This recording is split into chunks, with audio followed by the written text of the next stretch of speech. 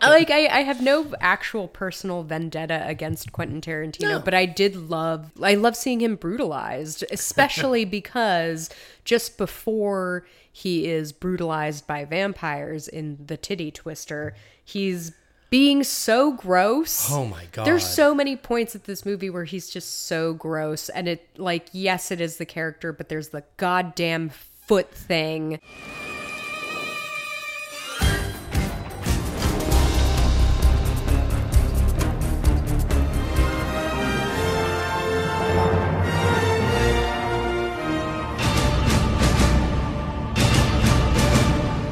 Hello, Mission Recall listeners. I'm Oriana Schwind. And I'm Steve Parkers. And we're back after getting COVID. Both of us. And feeling like the living dead for, a period of time. We went through our own little titty twister of the last couple of weeks. I went on a work trip and came home and brought my lovely wife a gift of COVID. Literally just in time for my birthday. How sweet. Yeah, it was my little gift to you. Straight from fucking Newark. Newark, New Jersey. The indignity. Here is a communicable disease for you. At least it was COVID. True. Oh, there's some other stuff too I've been meaning to tell you.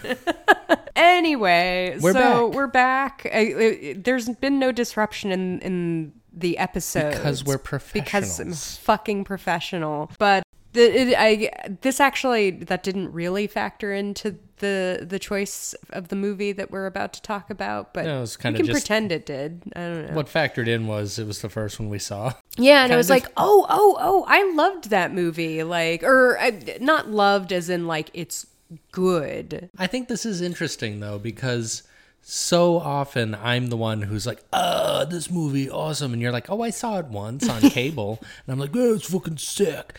And our roles have been reversed for this one. They sure have. Although have we actually said the name of the movie yet? No, we haven't. Oh, okay.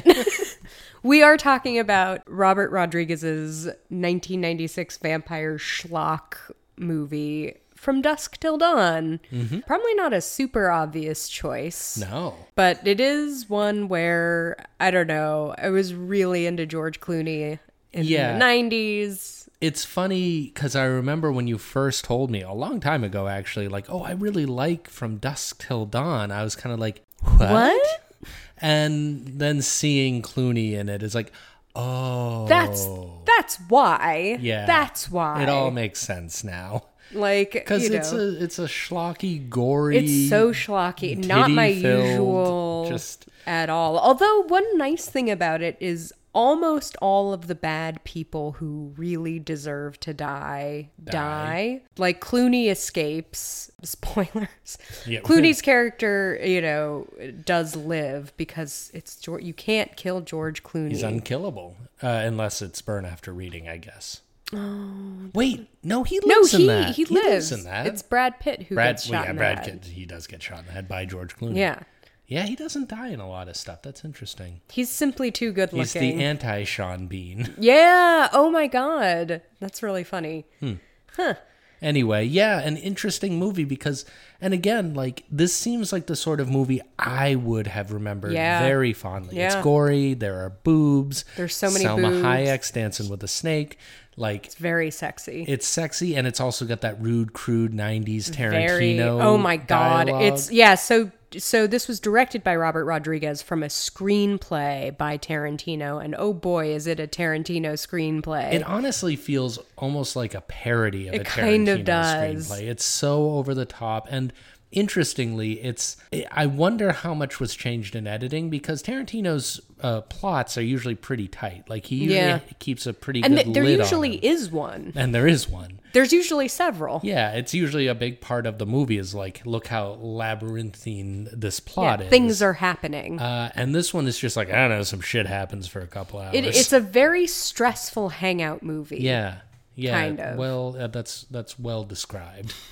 It is Shaggy Dog, but with a really big gore budget. Yeah. The prosthetics look great. They look great. What I love about this is that the vampires all look different. Yeah. They all manifest the vampirism? Yeah, I don't know.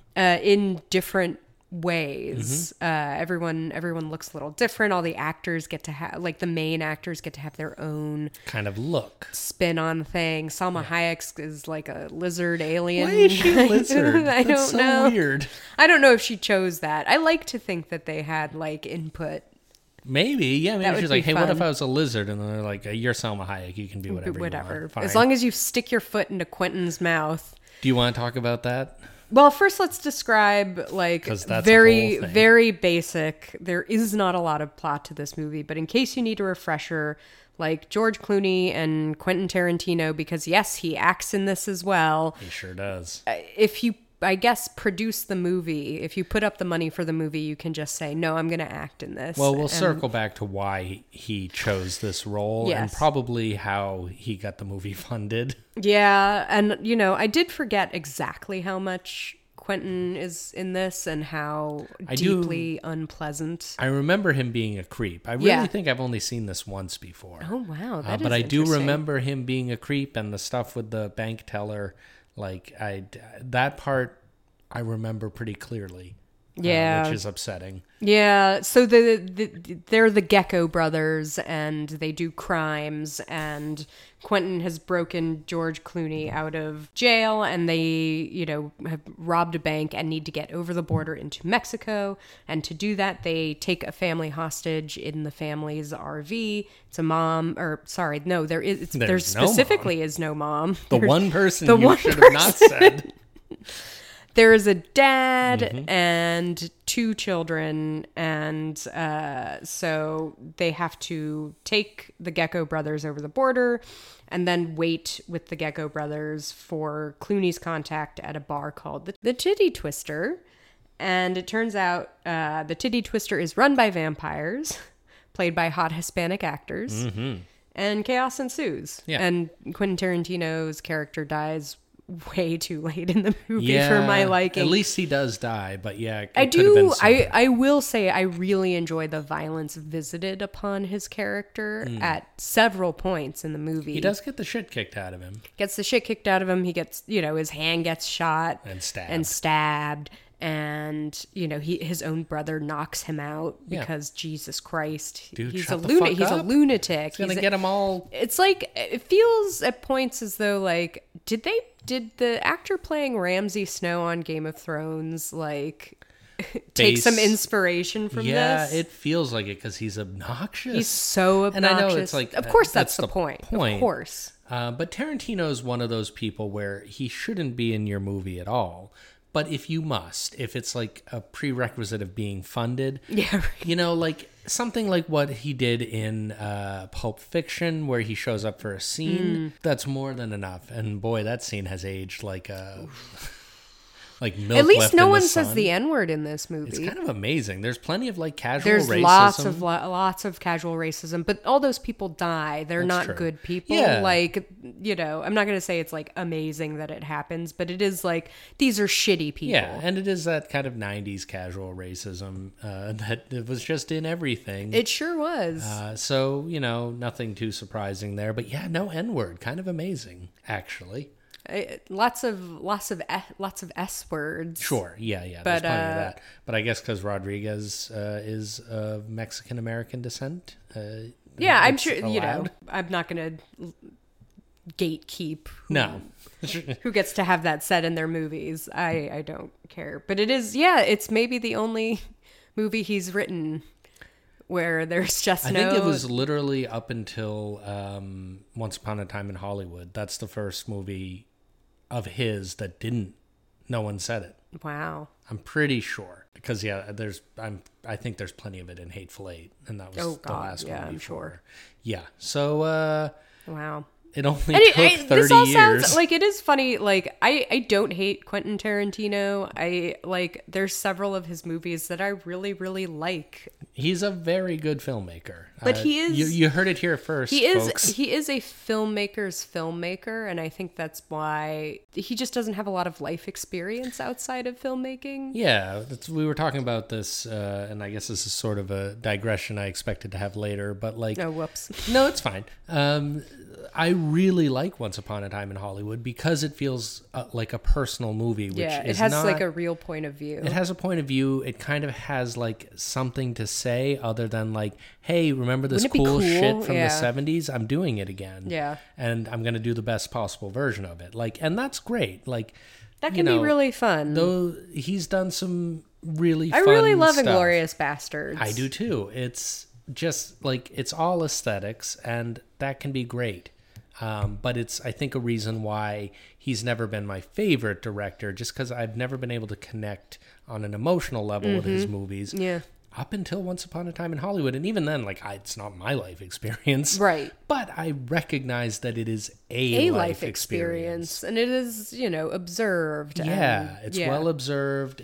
The performances are great. It's kind of like a version of LA that doesn't actually exist and never did. Has, but like, you kind of wish it did. Like, this would be a cool version of LA. Yeah. So anyway, Once Upon a Time in Hollywood. It's pretty good. It's good. And I have no actual personal vendetta against Quentin Tarantino, but I love seeing him brutalized, especially because just before he is brutalized by vampires in The Titty Twister, he's being so gross. Oh my God. There's so many points at this movie where he's just so gross. And it, like, yes, it is the character, but there's the goddamn foot thing.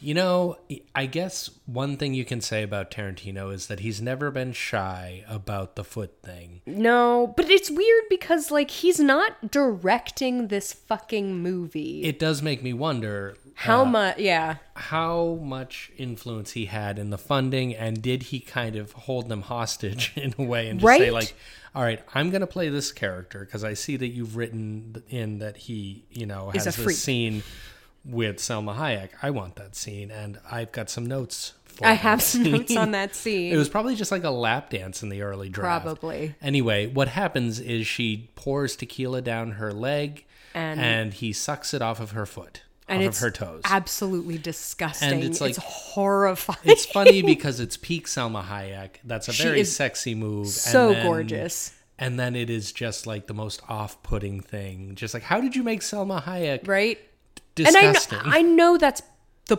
point. I'm presuming that is the point. I think it is. But it's just so foul. It's so gross. And it's so gross. You pointed out, like, if that had just been Clooney's character, it would have been sexy as shit.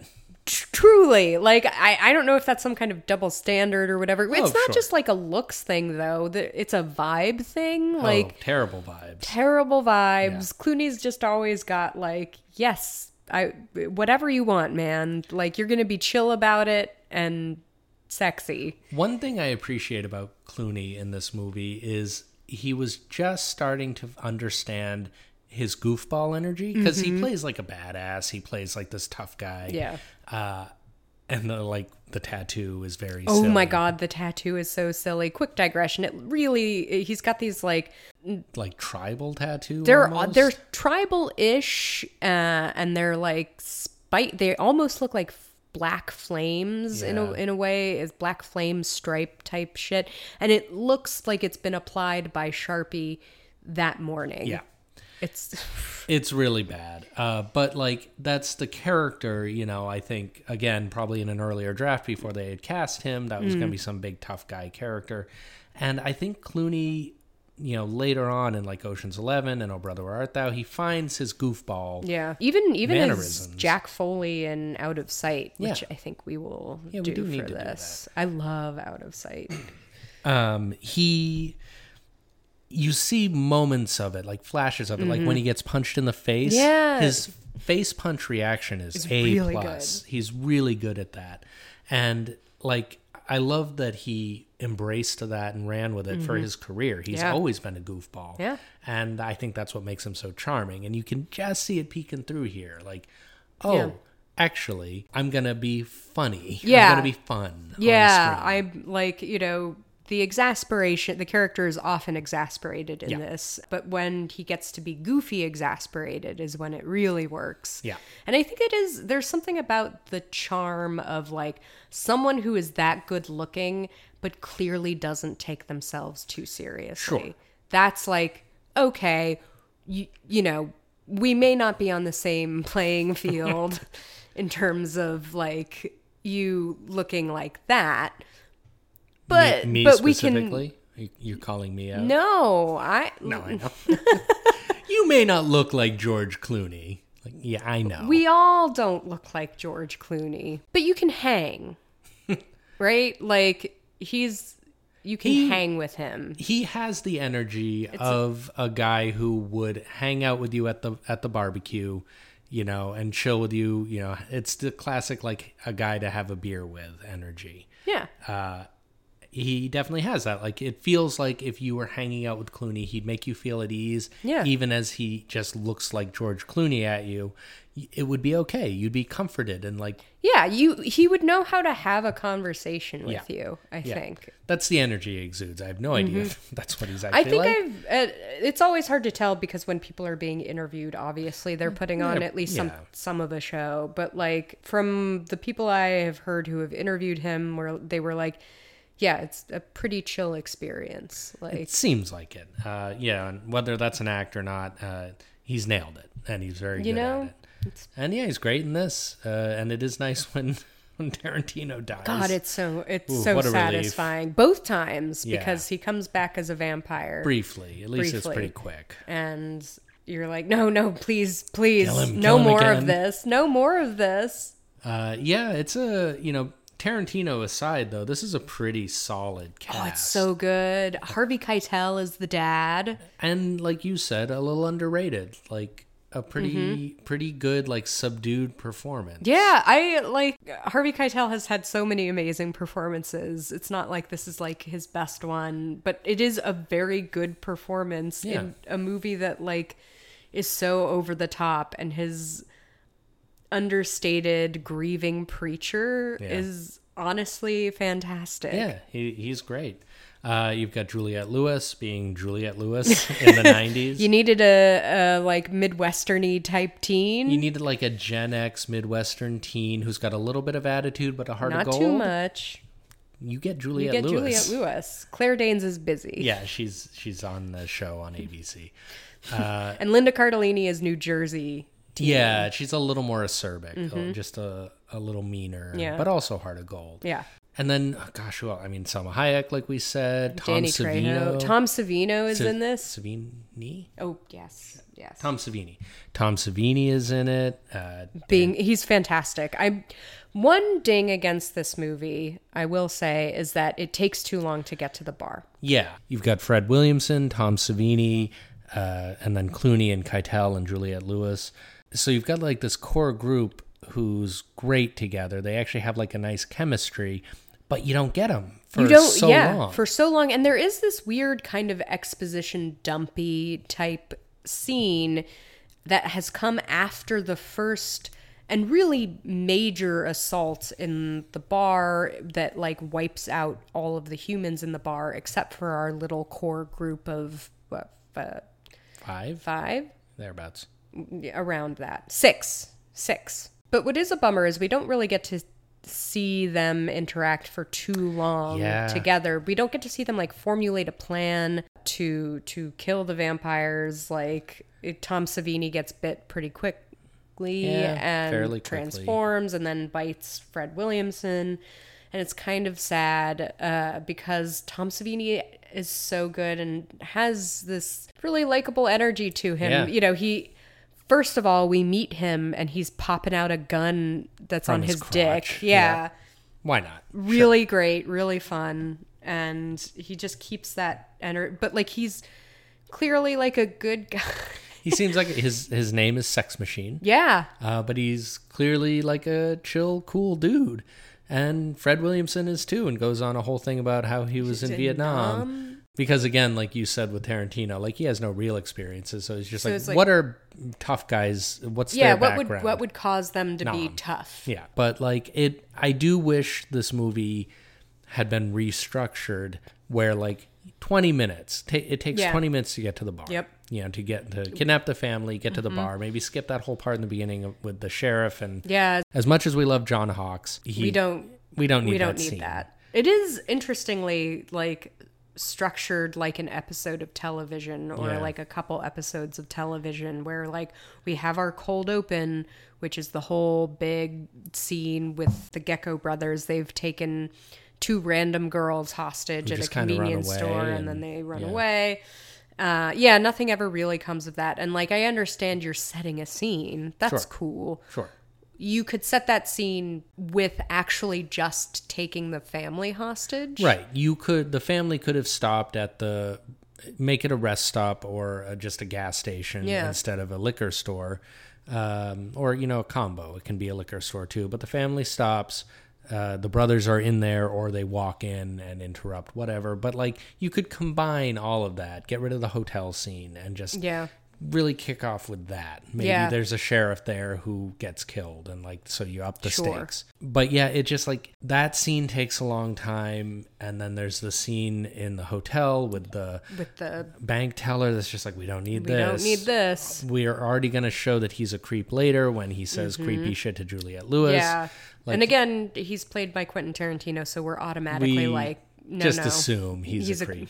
So yeah, like get to the bar and have this group gel sooner and have some camaraderie, have some dialogue, have showing character through action with them, each having their own little style for killing the vampires. Yeah.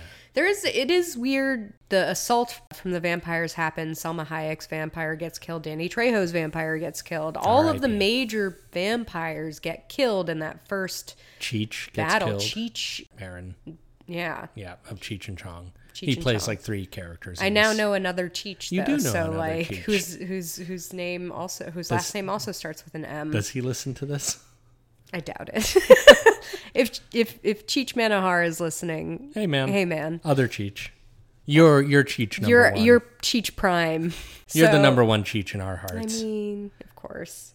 All of the major vampires are already dead, and then there's a weird speech about, I don't care if you believe in vampires, these are vampires. It's like everyone immediately cops to the fact that these are vampires. It's very funny. Like, people start doing all the things you need to do to kill a vampire, like stakes through the hearts, crosses, I guess setting them on fire seems to work.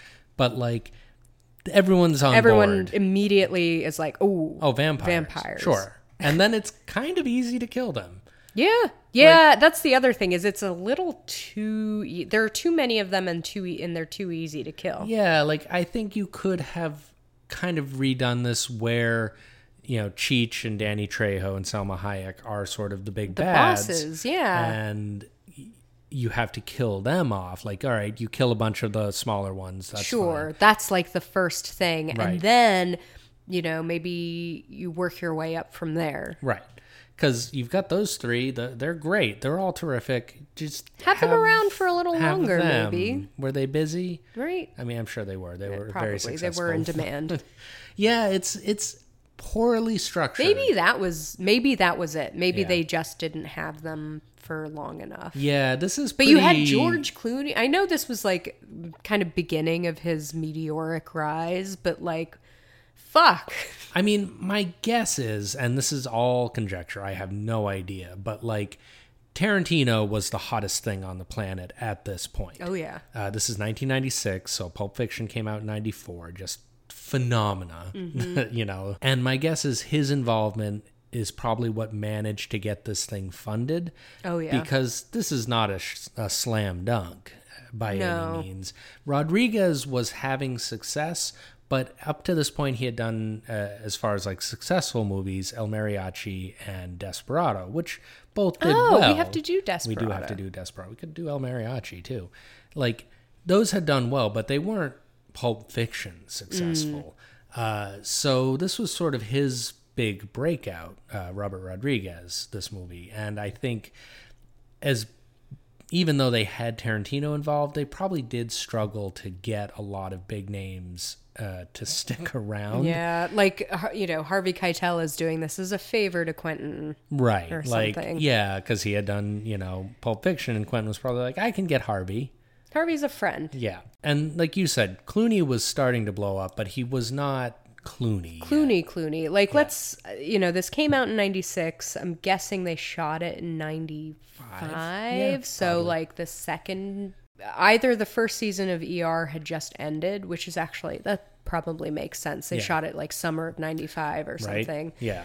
Then, obviously ER was an instant phenomenon when it premiered, but like negotiations, had probably already happened. I think most likely the producers were like, "Holy shit, this is amazing! We gotta capitalize a bona fide star, and we got him before he was a star."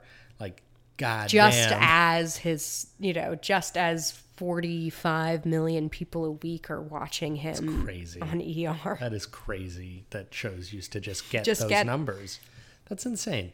But anyway, yeah, I think it's like sort of an interesting confluence of different factors of like, you got Tarantino, that's your moneymaker, and then, oh, holy shit, no, we got Clooney too. Clooney is now a bankable star. Clooney's a guy. Yeah. That probably wasn't the case when they were putting this movie together. So that's, like, good luck on them. And this did catapult Rodriguez. Yeah. He kind of became a known entity in his own right after this. Like, it's funny, Rodriguez maybe doesn't get quite as much credit as Tarantino, Kevin Smith, Steven Soderbergh, of like those 90s indie directors who really like kind of the directors that made Miramax, basically. The Keitel, Harvey Weinstein can suck it. He wasn't actually doing anything. Right. Just, horrible things. But like Robert Rodriguez was huge for basically every wannabe snot-nosed little indie filmmaker out there, because he got famous for El Mariachi, which was shot for $7,000. Oh, fuck. Back when you could make a movie for $7,000. Well, not only that, but it was actually hard because he had to shoot film. Oh, God. And like film was expensive to process. So he shot on 16 mil. He just shot around his hometown. Like, it was a true like indie project, and it blew up and it really got successful. Kind of a few years before like Clerks blew up. I think around the same time as Reservoir Dogs. Yeah, El Mariachi was 92. Yeah. So.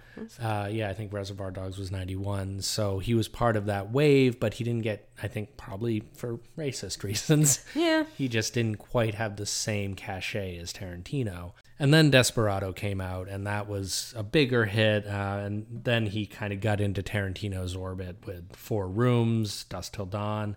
And then he became kind of Robert Rodriguez. Yeah. Spy Kids. The Faculty also is a pretty great little movie. I think we'll do that one. We should. I don't think I've seen The Faculty. Somehow it'd be a good Halloween movie, I think, if we wanted to do it around then, because it is. I mean, it's just Invasion of the Body Snatchers. It's just a remake of that, but in a high school. I love that. It's great.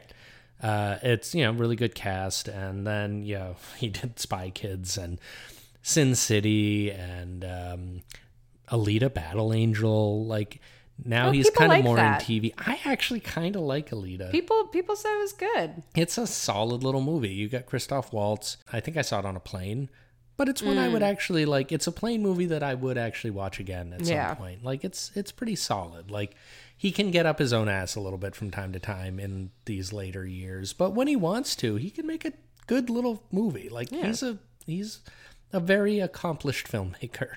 I forgot that they turned from Dusk Till Dawn into a TV series. I was working at TV Guide when they did this. I feel like it was on Stars or something. Epix, like one of those like not HBO. I absolutely do not have even this Showtime. in my 7 episodes.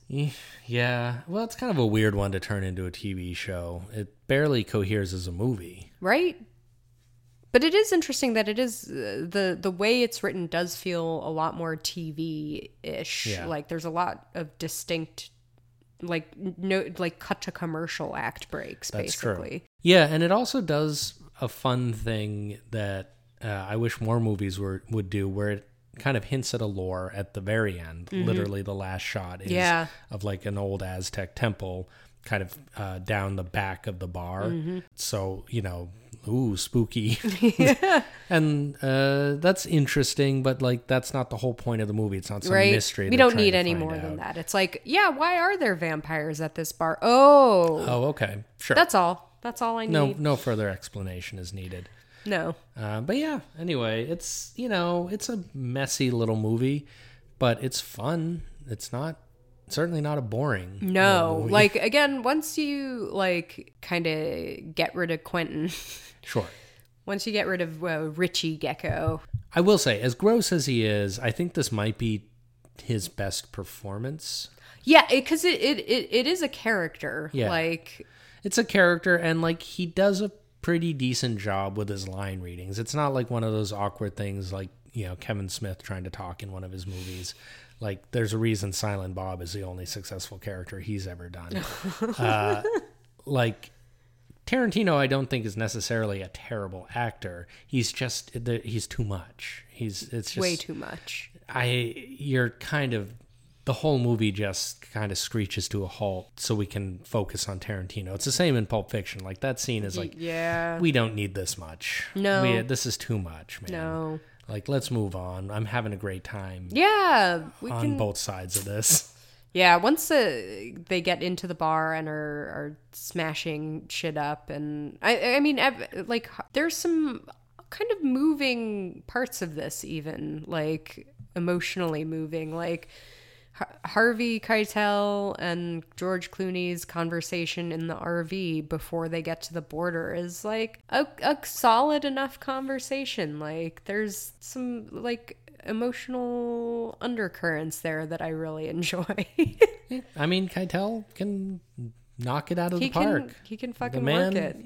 Harvey Keitel. Good actor.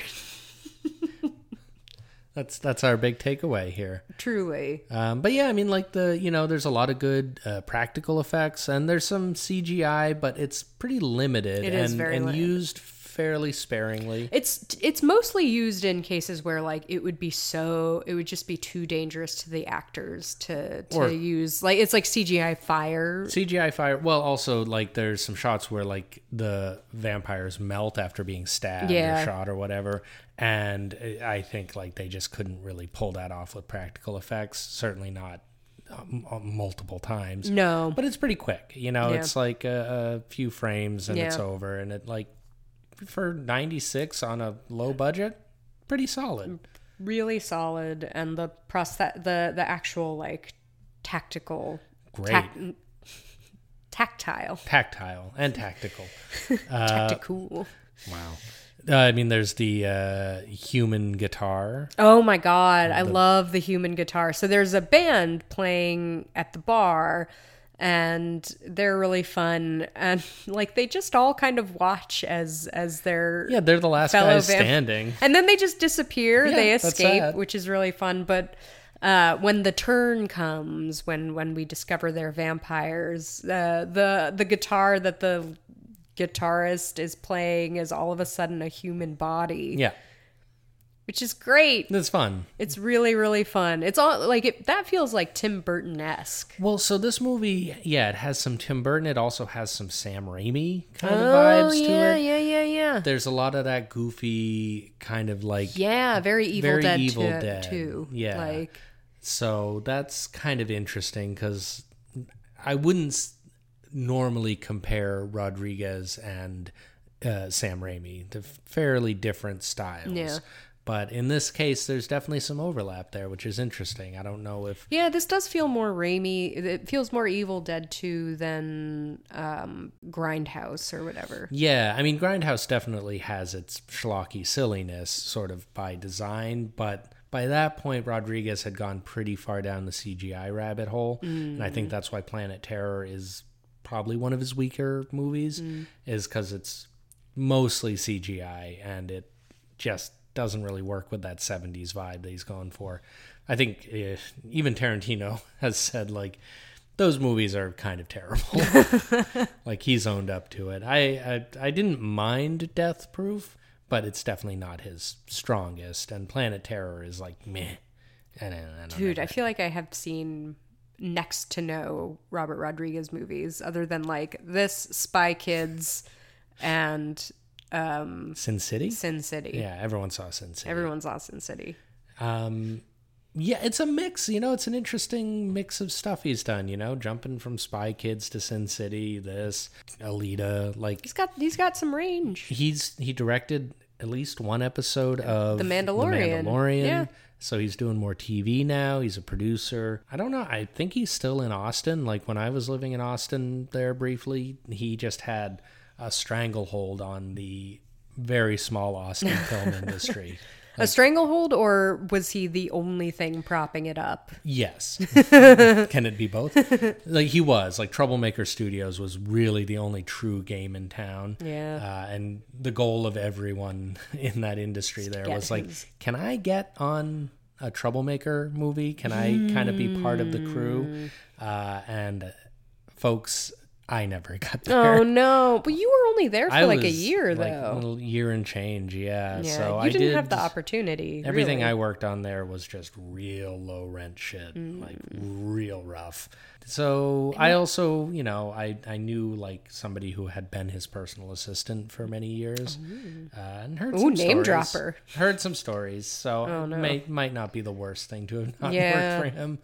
I don't know. That's also who enjoys their time as a personal assistant, That it, you're doing a lot of weird shit, and people are everyone is shitty to you. Yeah, all the time. And asking you to do impossible things. So that's all, that's also from 10 years ago now. Longer. Oh, gosh.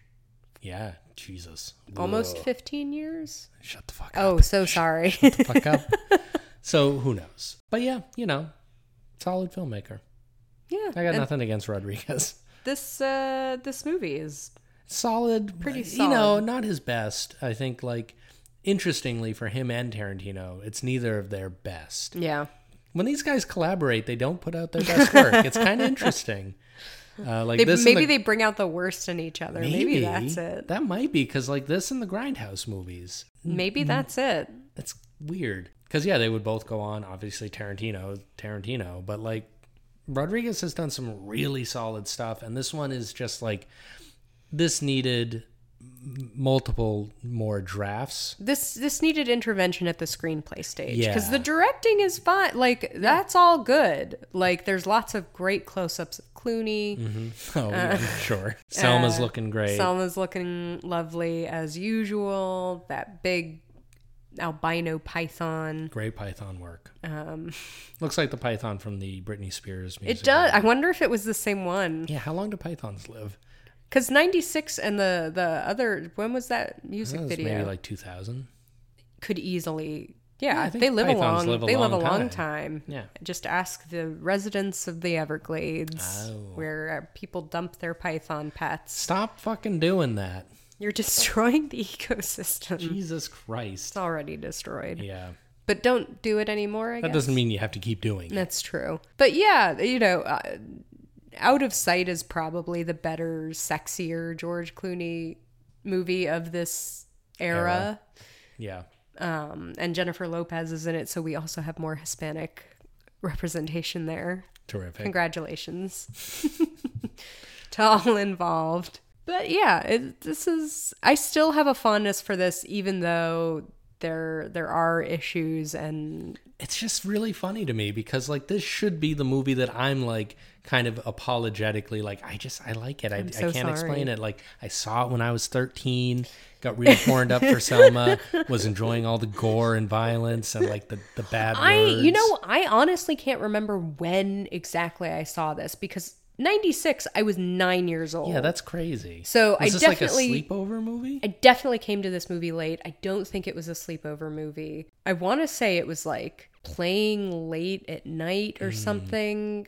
When I got my a TV in my room or something. Sure. I think this was on cable a fair amount. We didn't have cable when I was a kid, so I'm wondering if someone was airing an edited version of it, had to WB, the WB or UPN or something was just. It would have had to have been edited because there are some boobs, although not as much as you'd think. Oh, yeah, it's a shame. But there's a few in the beginning. There's some boobs. There's some boobs. Yeah, and I guess the gore is all pretty. They wouldn't edit that, I doubt. Maybe some of it, but it's also, it's so cartoony that it's... Yeah. Yeah, I guess there's some with, like, Tarantino's hand and kind of some more realistic stuff. Most of that is, like, it's shockingly tame. Yeah, interesting. When did you see this? I'm so curious. When did I see this movie? And when did I form that attachment to it? Because I've had, like, a Clooney yen for a long time. Everyone has. Sure. Come on. I think mine, because I didn't watch ER at the very beginning because I was just too young. It was too late. Yeah. It was on at 10.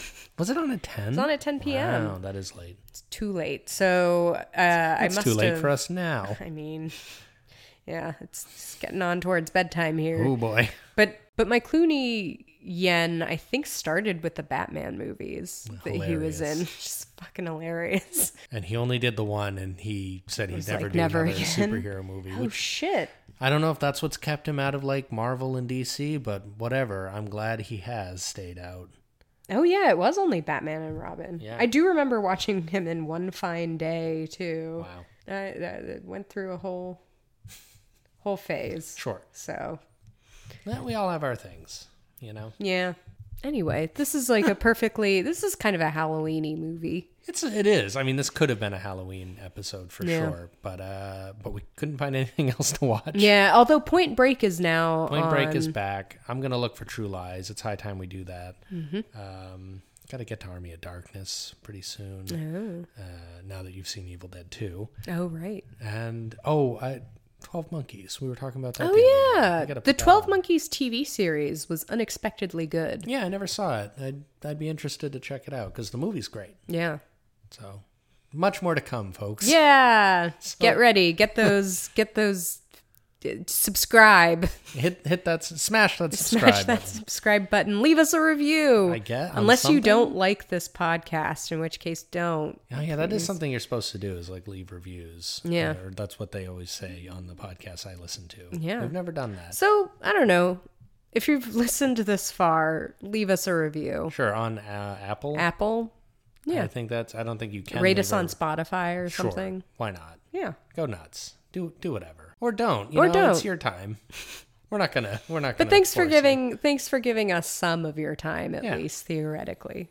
Thanks for half paying attention to this while you're commuting to work. Bye. Or falling asleep. I don't know.